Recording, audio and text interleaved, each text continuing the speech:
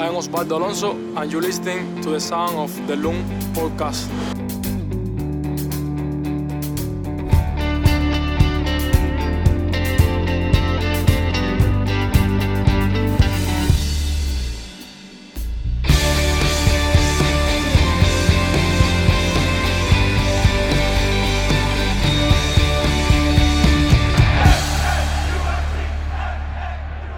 Good morning, afternoon, or evening, depending on when and where you woke up this morning after last night's win. Maybe you're not even awake yet. It was quite a one. Welcome to the Sound of the Loons podcast. I'm Steve McPherson, and I'm here with Callum Williams. Cal, before we get into all the fun, what is your favorite and least favorite housework? Is there any housework you enjoy? No, I hate all of it. All of it. Universally. I even hate putting up shelves that will support the biggest trophy possible in North American soccer. Sure. I just don't. I don't do housework at all. I'm terrible. I'm awful with any sort of toolbox. This is where the wife and I swap. What has been known as certain roles for a certain gender for however long, She does all of that sort of stuff. And I will be the one certainly saying it probably needs to go a little bit more left. For whatever reason, I think she thinks I have a more artistic eye than her, which is probably true.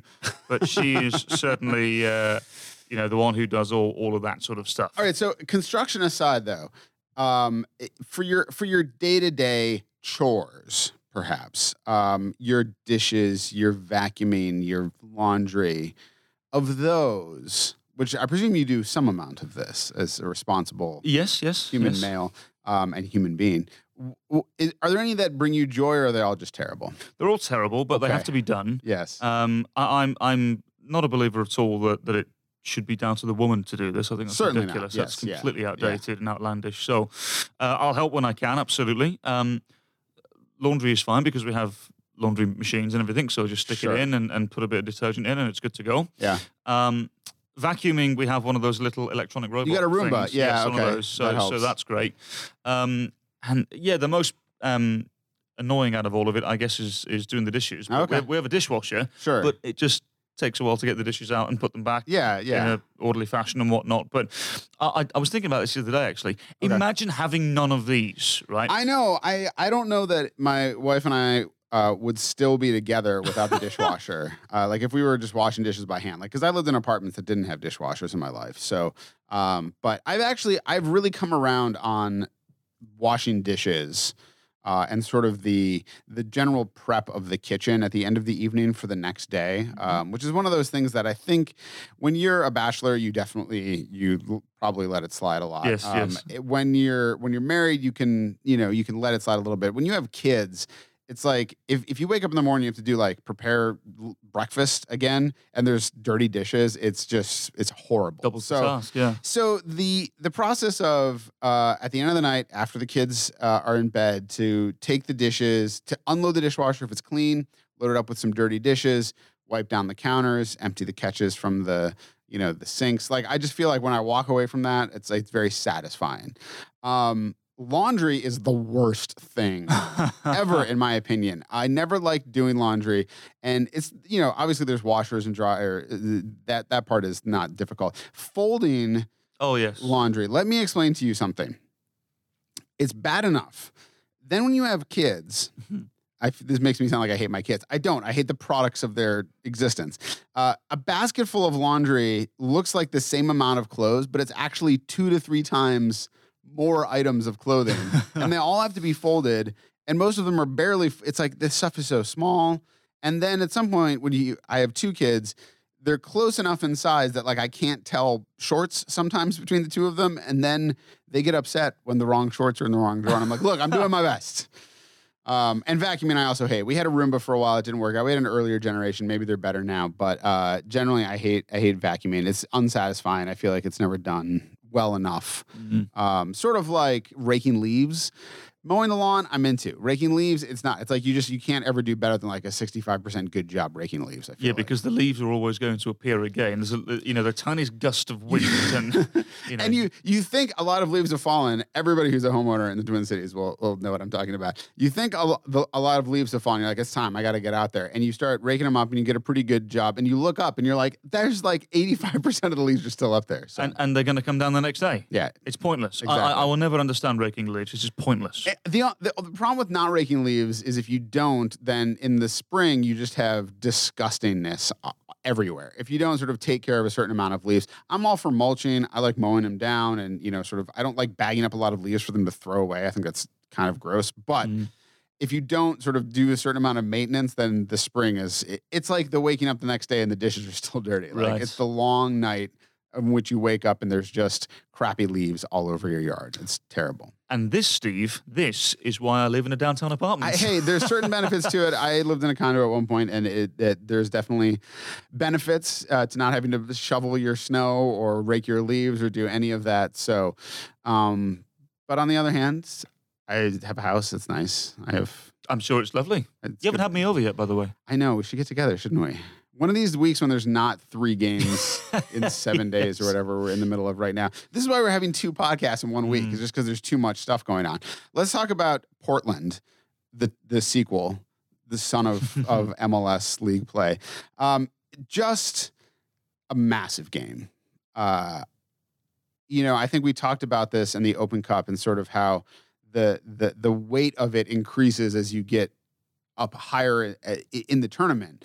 And that there's sort of no way to adequately explain in a sort of cognitive way how that is going to feel, but that the atmosphere was, and even for, the stadium was not fully sold out. It's a tough sell. I understand. People who were buying season tickets, you're already going to a lot of soccer games. Right. To make room for another soccer game that suddenly came on the schedule because the team won in the middle of the week, it's a tough ask. I understand.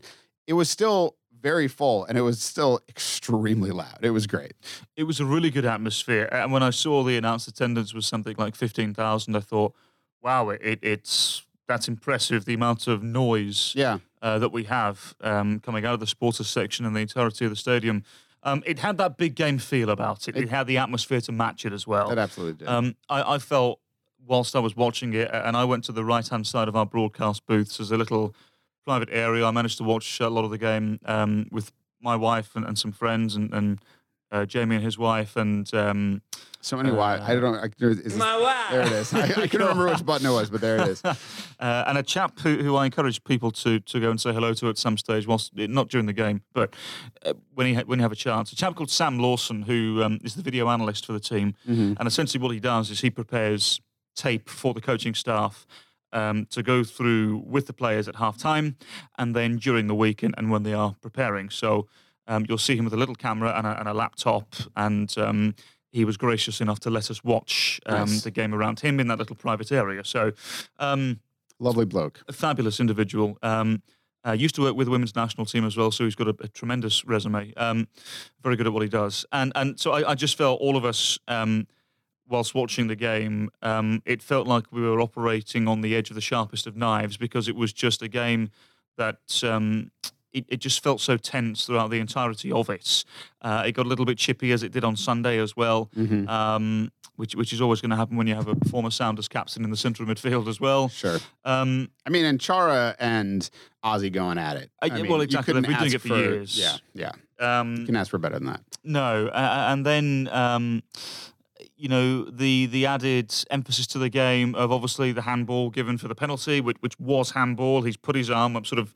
I think it was so weird. Well, it was so graciously described by Jamie Watson as he's chicken winged it. Yeah. And I said, well, yeah, that's exactly what he's done. Yeah. Odd thing to do. So yes, it was a penalty. And then the goal that the Timbers scored right on the cusp of half time, it was onside. Yes. I know it didn't look so at the time, but it is onside. Glorious little touch from Ibobasi into Fernandez, and he simply doesn't miss those chances. Sure.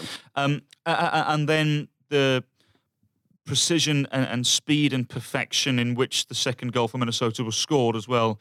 It just added to the elements of excitement and energy through the entirety of the game.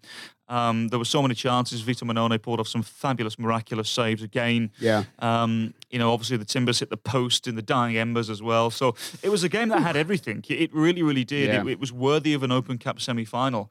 And now we go on to the final in Atlanta. And, there's such a feel-good factor with this football club at the moment. Yeah.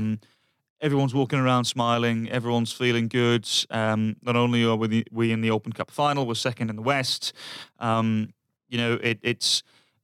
It's about time. Yeah. We've had to go through a lot of frustrations to get here. Yeah. And I think those of us that have been through those frustrations, it makes these kind of occasions even more special. Yeah, we'll get into a lot of those moments a little bit. I sort of talking about that element, though. I have to say, I was not optimistic going into the game.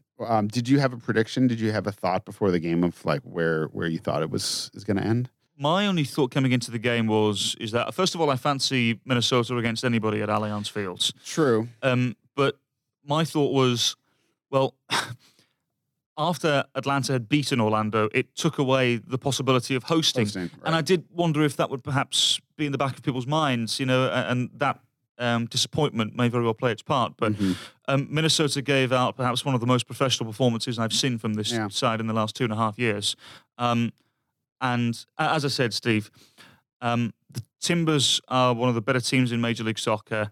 And Adrian was quite right in the post-game show press conference saying that this game could have gone either way. Yeah. But I think what it does is it proves how far this Minnesota United side have come in the short space of 2 years. And, I going into the game, I wouldn't say I was confident, but I fancy Minnesota against anybody at Allianz Field. All right, I can get with that. I think my own pessimism at this point is my problem. It's just my inability to wrap my head around a team, especially a Minnesota team. Yes. Again, we should, as we have mentioned before, the links are tremendous. A Minnesota men's team, sort of being good, and this team especially. And unbeaten now in, 11 games at this point? I just, it's sort of like when the team was not good, let's say certainly the first season and most of the second season, generally speaking, when they would play well, I would think, you could do this. Like, you could do this. I believe in you. Like, you can put this together. When they beat the Impact at home, it was like 5-1 or whatever. Things like that. You could do this. And I'm like, come on, guys. And then like they sort of they get better at the start of this season. I'm like, it's good. And I'm like, now you're getting really good. And it scares me. Like something bad is going to happen. It's just terrifying. I believe in karma, so I feel like it's coming back on the other end. But yeah, let's get into some of the sort of the micro stuff of this game. I thought one thing that's hard to, I think it can be hard to properly appreciate is the defensive acumen of this team. And it quickly become such a good team, especially at Allianz Field, but defensively, second in goal differential in the West right now, behind obviously LAFC's, which is it's like Avogadro's number. It's like 6.02 times 10 to the 23rd. Anyways, but Chase Gasper looks incredibly impressive. To have brought in Wilfred Muimbe Tarat, who's a guy with a resume, who's going to have to play his way into that role because Chase is that good. Métanire, is looking a little more like the old Métanire. I think he had a tremendous run early on, and I think he's still working his way back to it. That late tackle in the 90th minute that was incredible, and that made me smile because that's the Roman I love. And then Opara, who's made 6 Team of the Weeks now, and has deserved it because he's just tremendous. I mean, I think there's a lot of, he's not going to get in the highlights a lot of, he's going to score a header every once in a while, but we were talking about this in the booth. He's way faster than you think he's going to be. Oh, right? absolutely. You look at him. He's not exactly quick, which is interesting. Like, I don't think he's he's got good reactions, but he's not exactly quick. But when he gets up ahead of steam, like, man, he can move. And he's just tremendous as like physically in doing his job, his dedication to it. He just never quits, and he's a great leader on that back line. He and Boxall have been really good. Even Boxall, I mean, Boxall was keeping Fernandez onside, right? But watching that play back, I mean, it's a hair's breadth from being offside, and he was trying to step up, and it was just the pass from Ebobisse, if it had been even a touch slower, or if he had hesitated a moment, Fernandez would have been offside, because it's literally like his foot as Boxy is stepping up. So I don't necessarily put that on Boxy. I think it was a good decision. So both of them have been tremendous at the back line. I just think that the defense has been sort of the unsung element of how good the team has been over these last 11 games. Absolutely. The tandem, particularly at centre-half, have really impressed over the course of this 11-game unbeaten run. Yeah. And I agree. Look, I don't think there's any blame that you can put on Michael Boxall for the goal. He just gets out a split second too late. Yeah. And more than likely because he was preoccupied with with something else anyway, whether it be marking Fernandez himself or, having his eyes cast towards somebody else who potentially would have caused Minnesota a problem. So, no blame at all, in my opinion. But I think Ike is quick. I think he's quicker than people realise, as you say. I do think he's quick. He's not as quick as he was. Sure. I mean, let me tell you, in KC 2013 MLS Cup, he was unbelievable. He was so quick. Yeah. And he's not as quick anymore being 30, but he's still quick. Yeah. I wouldn't identify him as slow. No. I mean, just in the factor of you're like a 6 foot plus guy. Right. Playing defense, like you're not as fast as these guys who are 5'5". Right. I'm saying, like in soccer, it's all relative, right? Like, sure. But yes. Anyways, yes. But also he's got a tremendous stride as well because his legs are so long. Yeah. He can make up that ground quite quickly. Yeah. When he's running, his gait is very interesting because it's sort of very low, like flat, but he covers so much ground really fast. Yeah. Like you can watching him chase down people is really fun. So yes, yeah. And look, I mean, Romain Métanire is again, I completely agree with you. He's come in and proven himself. It's taken a couple of games to get used to how things are here in Minnesota again, and the way that Adrian likes him to play. It's different with how Madagascar ask him to play. Sure. So again, it can take a couple of weeks to get used to that again, which is fine, and I think he's now settled in again. But the most pleasant surprise out of all of it, Steve, is, as you mentioned, is Chase Gasper, because we were told when he was drafted that by the coaching staff that he was the most ready defender in the draft, meaning he can come into MLS and play straight away. And I think a lot of us thought, right, well, so we're going to see this guy straight away. And we didn't see him because he had a couple of knocks, a little injury or two. I know his hamstring was tight for a long time, which was really bothering him, but now he's settled in. Yeah. And it's 10 games played consistently for him. He's been fabulous. He doesn't look like a rookie at all. No. There's one or two little rash moments, which I completely understand. Being a rookie, he's not going to be perfect every single time. Sure. There's a few times when he's clearing the ball away when I think probably best option is to play it inside or seek out a teammate. But then there's been plenty of times when he's done that as well. And he's found an Ozzy Alonso who's dropped in or goes back to Michael Boxall or even Vito Mannone, and I think Minnesota United drafted so well. Yeah. And I know we spoke about it briefly on a previous podcast, but the coaching staff need to be commended for that. They did a tremendous job in scouting in the off season and during the season, during the collegiate season, and looking at what they wanted and needed. And in my opinion now, if Chase Gasper wants this, Chase Gasper can be the left back for Minnesota United for the next 10, 12 years. Yeah. Let's talk a little bit about Mason Toye's goal. That first touch with his right foot was just stupendous, and it just gets better every time I go back and look at it again. I mean, I think that watching the emergence of, I am a person who enjoys subtlety in things, and so to see the emergence of subtlety in his game like that, as opposed to simply like blistering pace or, a really hard shot or things like that you're like, obviously he's a physical specimen. He's very fast. He's athletic. He's tall, for a soccer player. Not tall for a human being. But anyways, but to see like it was a great pass from Molino, first of all. He and Molino are forming a very their chemistry is very good, it seems like. But that gentle touch on the outside of the right foot to just drop it in there, and then as Adrian had said, to sort of open up his body so it could go multiple ways, and then to strike it with his right foot. Just a tremendous professional finish, and fantastic to see. He did exactly everything he needed to do. Yeah. And the first touch, as you mentioned, to set himself was that of a seasoned centre forward, But look, I mean, how many times have we said on this particular podcast as well? The coaching staff have worked months and months and months. I don't think people realise how much that moment has been worked on in the training ground, know, and how raw he was. Yeah, I mean that wouldn't have happened last year. Yeah. It simply wouldn't. So again, credit where credit's due. And I thought the finish was tremendous as well. He placed it perfectly. And what I like about Mason now is he was asked afterwards if he had a message for Greg Berhalter, the manager of the US national team, and he said, "No, not really.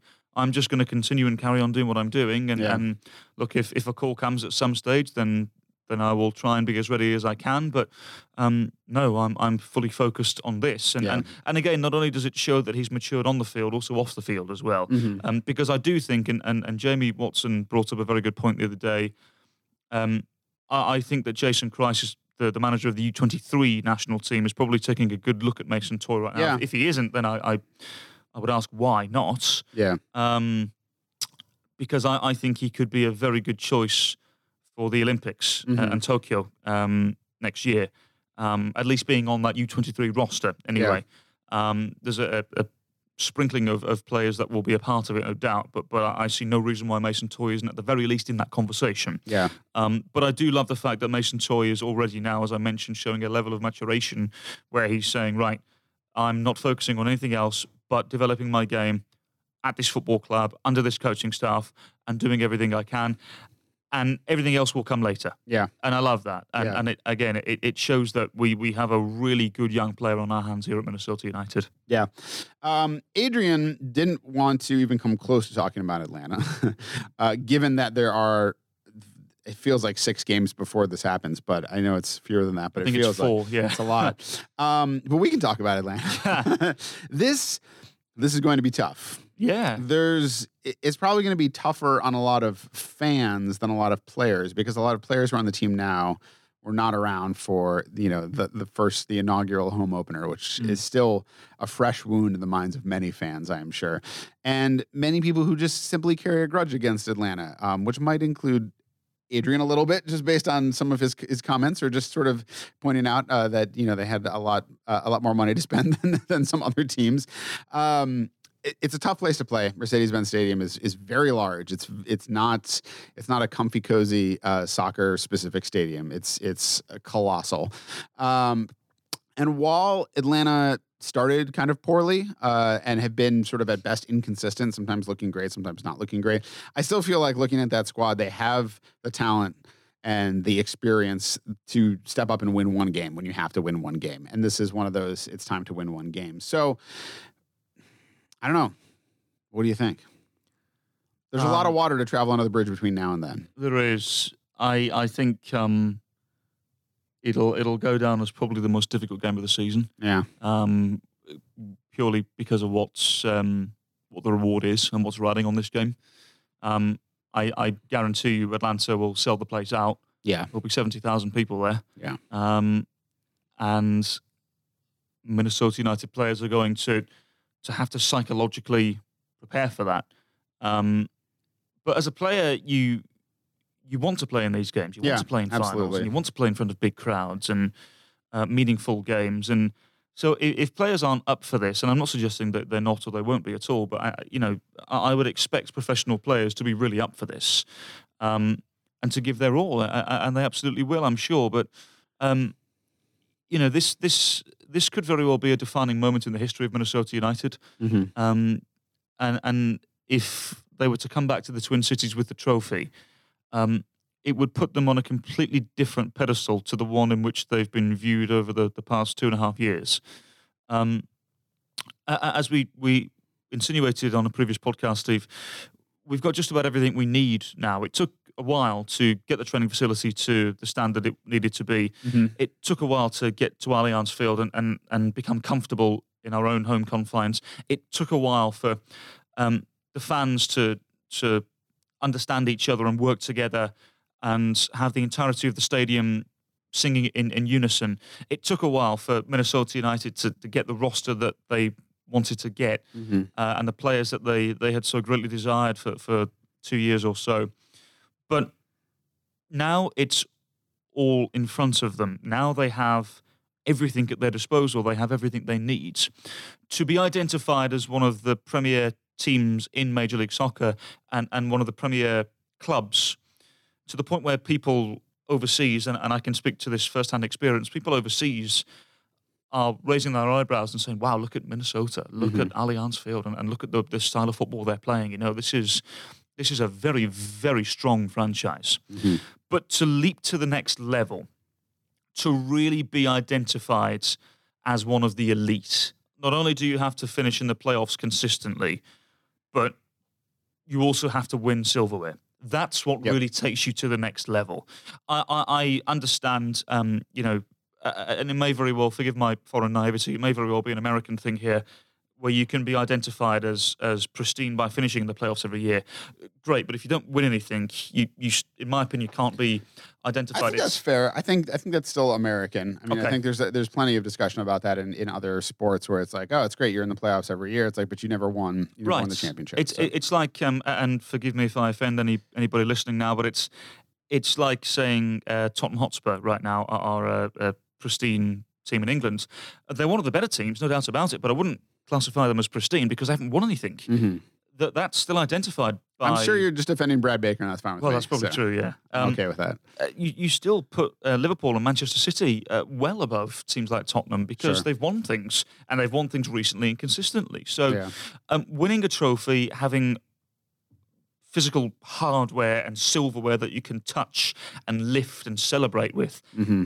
that is what really differs you from the rest. Yeah. And in my opinion, that is what really identifies success, is lifting a trophy. Mm-hmm. And Minnesota United have a glorious chance to do that on the 27th. Yeah, I think that, the team is in a great spot right now. I think that it's important to, again, keep your eye on that championship and actually getting to that point. I think it's important to remember teams like Toronto, who struggled for years and years and years and years before becoming good, and then were extremely, extremely good, and are now they're getting back there. But it's like there's no end to this road, right? You win the U.S. Open Cup, that's great. You still have to you still have to make sure you stay in the playoffs. Hopefully, get home field advantage. Hopefully, get deep into the playoffs. There is LAFC waiting ahead of everyone in the playoffs. Surprises can happen, and hopefully more so than in years past with the way the format is now. But again, it's like then you have to do it again the next season. It's about longevity. Resilience is the thing we talk about a lot, and resilience isn't just getting back up when you get knocked down. It's staying up for a long time.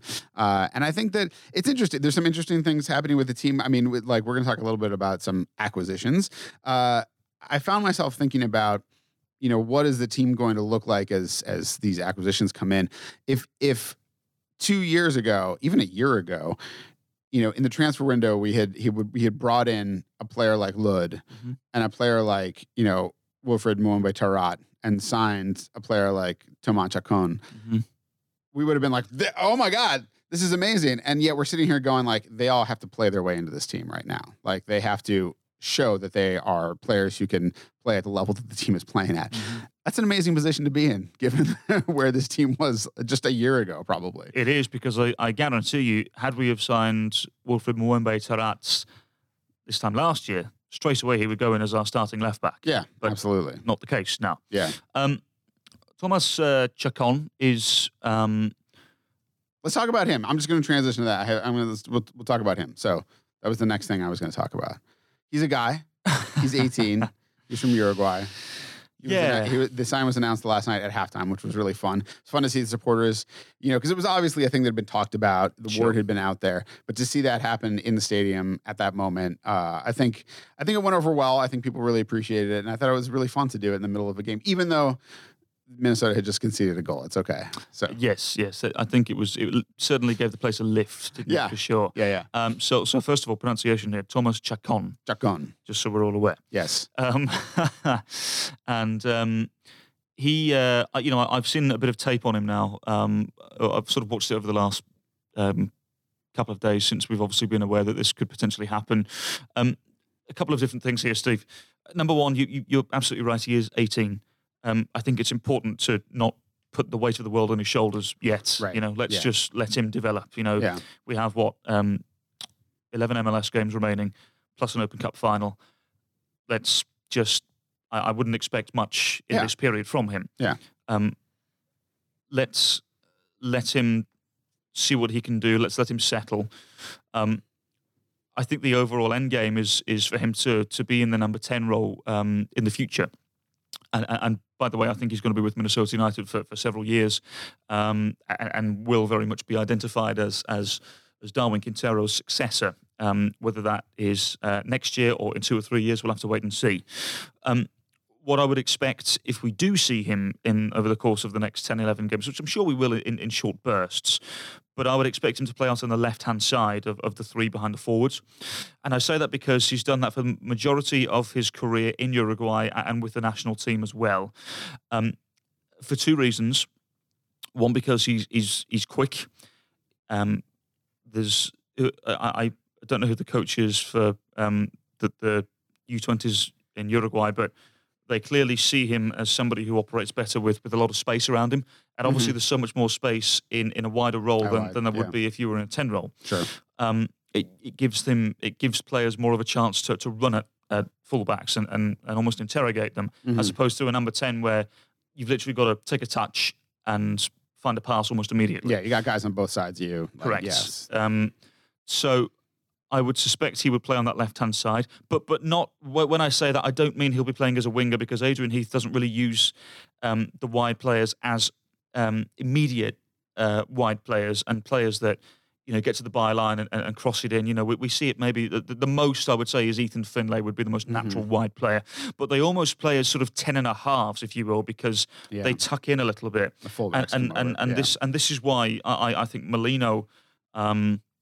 I would say I still think he's very, very good as a number 10, but I think he's probably better as a 10.5. Yeah.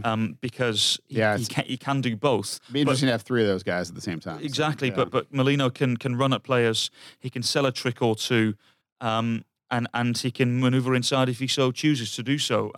So this is where I think we'll see Chacon playing over the course of the next couple of years in Major League Soccer, because as well also I don't think he's quite ready for the physicality and the physical nature of playing a number 10 as an 18, 19-year-old, as he will be next season, in what is a very physical league. You can imagine Diego Chara rubbing his hands together thinking, right, I'm going up against this 18, 19-year-old kid. Right. All I've got to do is just put my cleats on the back of his ankle once and say, you're playing against me today, son. You've got absolutely no chance. Yeah. I know he is a very abrasive individual, I hear, which is fine. But again, as a young kid, if something like that happens, he doesn't have much experience in playing in this league, obviously. I would worry if he would just turn around straight away and get in someone's face, and the punishment would then be further given, and he would end up walking himself into the referee's book or something like that. You know what I mean? So he's going to have to get used to being kicked and clipped during his time in MLS, because he is very tricky on the ball. He likes going past people. But again, this is just a couple of reasons why I would assume he would play on the left-hand side of the three behind the forward.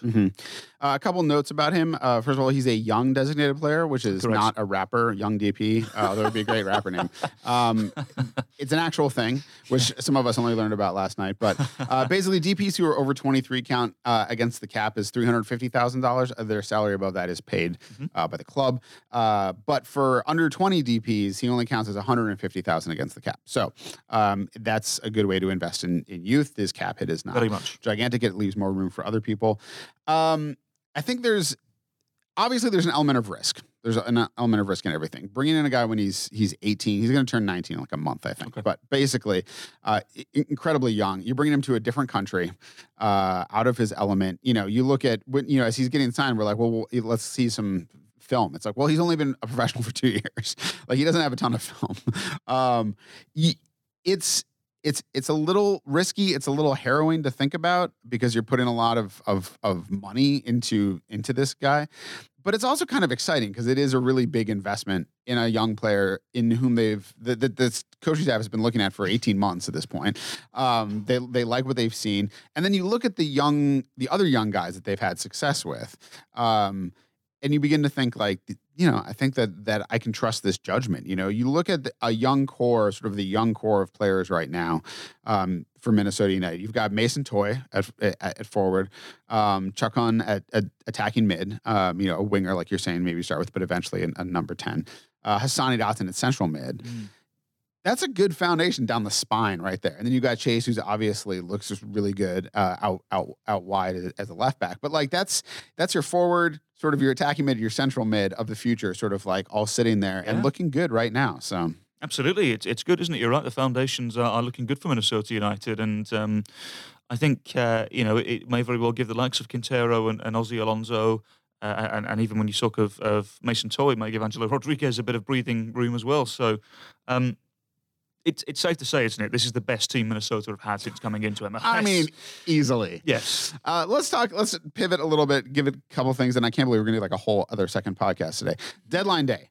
A lot of things happened. I looked at a lot of things.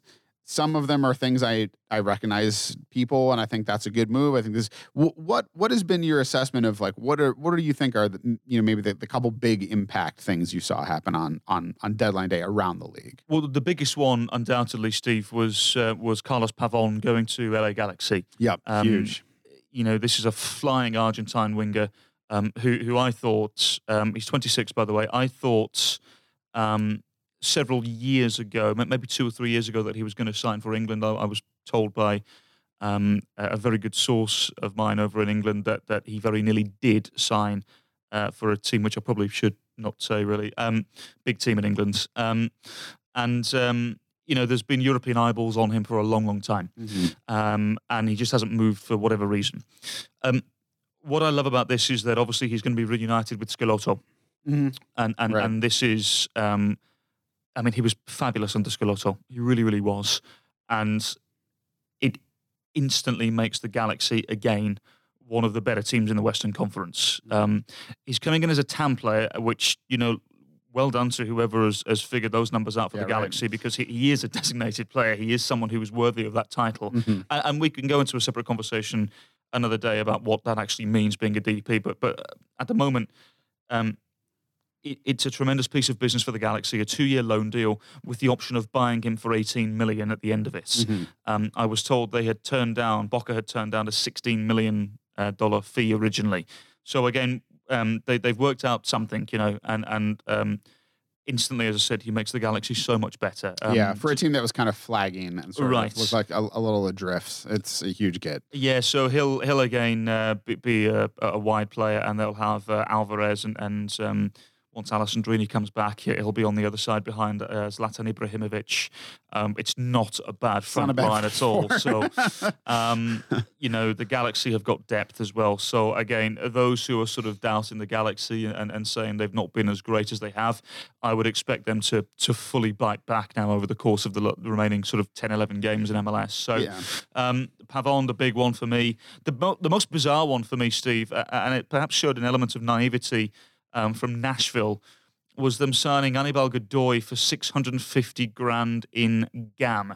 Right. Now, let me explain why I think this is bizarre. GAM is money that you have at your disposal, and once it's used, that's it. You don't get any more back. Whereas TAM, targeted allocation money, you're given new bouts of it. You're given new supplies of TAM every year by Major League Soccer. Right. So this is $650,000 of GAM for Anibal Godoy, who I think is probably worth about a quarter of that in GAM. On the same day that Kellen Rowe also a central midfielder, and every bit as good as Anibal Godoy, in my opinion, has gone to Real Salt Lake for 75 grand in TAM. Yeah. And I think an international roster spot as well, but nevertheless. Yeah, still. That was eyebrow raising. I mean, those roster spots was traded for 50,000 in game. Well, like that's what we got in international spot. Right. So there were a couple. I mean, I thought Cincinnati obviously tried to get themselves at least give themselves some sort of late season hope by signing Derek Etienne from the Red Bulls on loan, which I thought was a good signing. Yeah. Look, there's been a couple of really good signings, but for me, Pavon is the clear and obvious eyebrow raiser. From a good point of view for MLS, and deadline day was really intriguing. And the other one, which I found out about a couple of hours before it happened due to a contact in Houston, was Ramirez, Christian Ramirez going to Houston. Friend of the pod, maybe. Probably not. Maybe. But $250,000 plus added incentives. I'm led to believe it could be worth around about $450 in the end. Okay.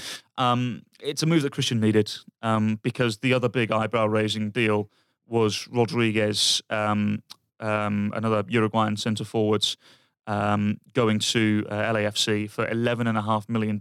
Yeah. As soon as that was done, I think the writing was on the wall for Christian. Yeah. He's been done well. Diamande, yeah, so, he would then move further down the line to a number 3, maybe even number 4 role as a centre forwards. He needed a move. He needed to. It just didn't work out at LAFC. And now the Dynamo, he's got 6 months left on his deal, to my knowledge, in MLS. So it's 6 months to say to the Dynamo, right, this is what I can offer you. Mm-hmm. He'll have Elise and Kyoto either side of him. He'll have Martinez underneath him. Should he be better than Mauro Manotas? So it's not like he's going to straight away walk into this team either. No. So it's going to be a very intriguing 6 months for Ramirez. And I do wonder if it doesn't work out in Houston, I wonder, does he go abroad? Whether he goes down to Mexico or heads off to Scandinavia or somewhere like that, I don't know. Sure. But it's a shame it didn't work out for him in his hometown in Los Angeles. Yeah. But I think he was in need of a move, and this move, with the amount of players around him that I just insinuated, I think he'll get plenty of service. It's just a matter of how much will he get on the field in Houston. But no doubt, I know Jamie was speaking to one of the assistant coaches, Dela Russo, who he knows from his playing days, so they were very excited. I was speaking to the other assistant coach, Davey Arnaud, who I know from KC, and very excited. So they see a value in him for sure. Yeah. And I think, as I said, if he gets on the field, I think he could score a couple of goals for Houston Dynamo, no doubt. He scores goals. I mean, that's what he does. That's what he's built to do. But he hasn't done it enough for LAFC over the course of the last year. I sort of wondered. I think when he went to LAFC, I sort of felt like I thought, you look at the cast around him and you thought he's going to get service, right? You look at Vela, you look at Rossi, you look at these other guys. But it's not as if Diamande has set the world on fire either. It's like this sort of center forward position for LA. It's almost like Vela especially, but Vela and Rossi to a certain extent, and even their midfielders have been so good on their own that it's almost like it took too much pressure off of him in some ways. And so, maybe there's a second chance in Houston for that kind of thing. I think the message one of the main messages for Minnesota United is to say, hey, you moved him at the right time. Essentially it ended up being close to $1 million, somewhere in the $1 million range, which allowed a move like getting Ike Opara into this team. Yes. And then for him to move on, less than a year later, or exactly a year later, actually. A year literally and a years day, a day. Yeah. So for $250,000, I think it shows the wisdom of moving at that moment on Christian Ramirez. I think absolutely. So, can I also point out as well? Sorry to keep on the deadline day. The Impact made a very intriguing signing in Boyan as well. Yeah. So Boyan played for Barcelona. He came through the La Masia academy with Lionel Messi, and for a long time was identified as being perhaps the next Messi. Yeah, right. And it didn't quite work. He got a couple of injuries. He ended up rather bizarrely going to Stoke when they were in the Premier League, and I thought it was a strange move because Stoke, during their time in the Premier League, they were never one of these teams that would get the ball down and play. They were very direct. Yeah. I think they tried to do it 1 year under Mark Hughes, and Mark Hughes ended up losing his job. It didn't work, and such and such and such. Mm-hmm. I know he was linked heavily with the Revolution. I think if there's any any coach that can get the best out of Bojan, it is going to be Rami Gard. Yeah. And again, he will play in the three behind the centre forwards. I think it's a really good move moving forward. He's only just turned 30, I believe. We all know Ignacio Piatti will be leaving the Impact after this season, so it is essentially it is a Piatti replacement. Yeah. And Bolutala has come back as well on loan from Barcelona, who's also a good player as well. But Bojan, I think, is a player that I always expected to come here to Major League Soccer at some stage. I didn't quite expect it to be now. Mm-hmm. But again, he instantly makes the Impact better. If he can keep himself fit and healthy, I think it's a tremendous signing. It's always a challenge at 30. I mean, that's sort of the point at which you start looking at health is really like the question for guys like that. But, it's fun. I think deadline stuff is always fun. It was interesting. Let's talk about FC Dallas, man. See, I'm telling you, there's just so much going on here. Let's pivot towards FC Dallas. I'm sure that having faced the Timbers 2 games in a row, the team can't take their foot off the gas. But looking ahead at Dallas, Colorado, Orlando, surely must be at least a little feeling of, okay, like we can manage these games. They are on the road, Dallas is on the road. The next 2 ones are at home. But it's like Dallas is a very difficult place to play. Dallas themselves as a team, middle of the pack, I would say. It good in a lot of areas.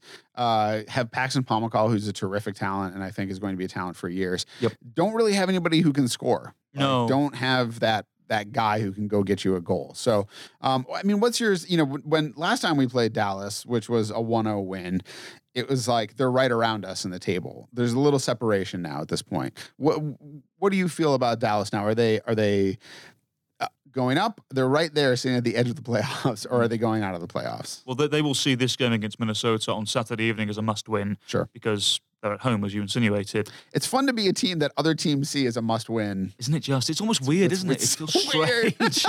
I was chatting to somebody the other day at the stadium, and they were saying that it's almost slightly uncomfortable, actually, because we're not used to it, aren't we? I said, it's so super weird. So Dallas will look at this as a must-win. I think so. And you're right about them not really having a major goal scorer. I believe it's Dominic Badji who's their top goal scorer with 6 at the moment. Yeah.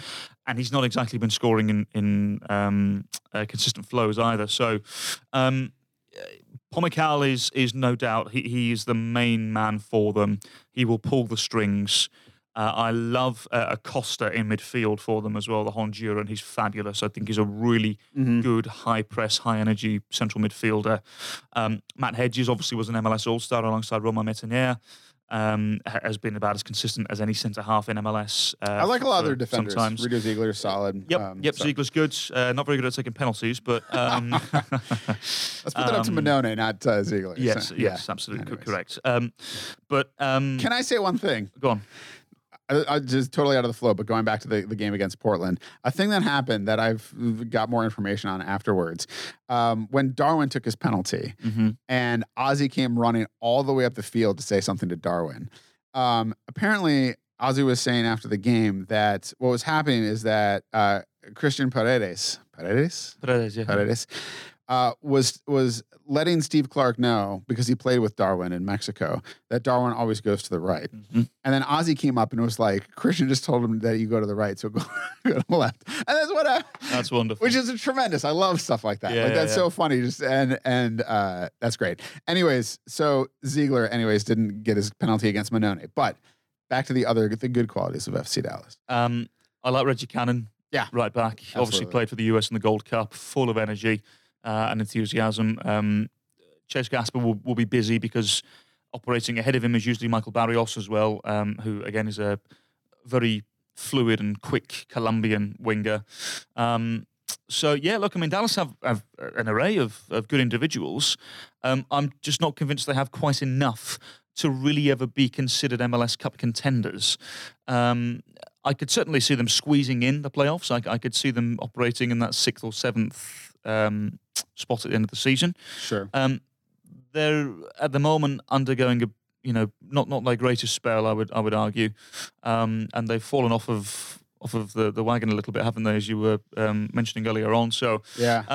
Look, it'll be really hot down there. I think I looked at the temperature predictions, and I think at one stage one of the apps was suggesting it was going to be over 100 degrees. Yeah, it's a brutal place to go play. Yeah, so I wouldn't expect this game to be, what I would expect from Minnesota is I would expect a very quick start, and I would expect them to go and press and get the lead quickly. Yeah. Because then you can reserve yourself for the rest of the game, and you have something to protect, and you don't necessarily have to force the issue. Yeah. So if they get an early lead, maybe even get themselves a second goal, I think that's exactly what Minnesota United will want to do. Yeah. Yeah, looking at 538's predictions for soccer, they're very analytically minded. I don't necessarily always think that always works, but Minnesota is sitting currently at 80% chance of making the playoffs, which I think is pretty fair. Real Salt Lake is at 74%. They're ahead of FC Dallas right now in the table. FC Dallas is at 52%. The bad news for FC Dallas is that Portland is an 87% chance of making the playoffs. So looking at the table, I mean, that's really the story there, is that the Timbers are just below Dallas and Real Salt Lake is just above them. And so the Timbers are almost certainly going to continue a run into the playoffs. Can FC Dallas... below them are Houston, Sporting Kansas City, who I know you still have faith in, Vancouver Whitecaps, and Colorado Rapids. SKC aside, I don't necessarily see any of those other teams as a huge threat to FC Dallas right now. But so are they going to be able to sneak in there in the 7th spot, or are they going to fall just short of that playoff line? I think that's sort of the question for them. Man, look at this. We got so much stuff to talk about. It's crazy. It's fun. It's fun. It is. At least it's soccer, right? Like it's actually pretty interesting to talk about. So, the last thing I was gonna say is I was gonna throw back. I was just remembering as we were talking about getting 2 goals and trying to get out a lead early and things like that. But prior to these 2 games against Portland, I asked you which one was more important to win, and we were like, well, I guess we'll just have to win both. So, there we go. There we go. We did it. We're geniuses. So once again, it's all down to you. Exactly. It's the shirt. Have we talked about the shirt? I have this shirt, right? I got it in the mail. We talked about this already. Yes, yes. I would put it on for FC Cincinnati. I've worn it for every home game since then. It's the shirt. So what you're saying is, for those of you listening, if ever you see Steve wandering around the stadium in his it's like white sleeve shirt, it's got white with like a little blue pattern on it. Okay, yeah. Do us all a favor. Just go up and give it a little bit of a stroke. Yeah. Because it's clearly a good look charm. Yes, exactly.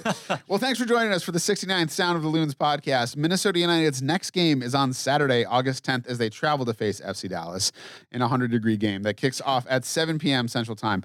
That game is on Fox Sports North Plus. Be sure to leave us a nice review on iTunes, or at the very least a 5-star rating.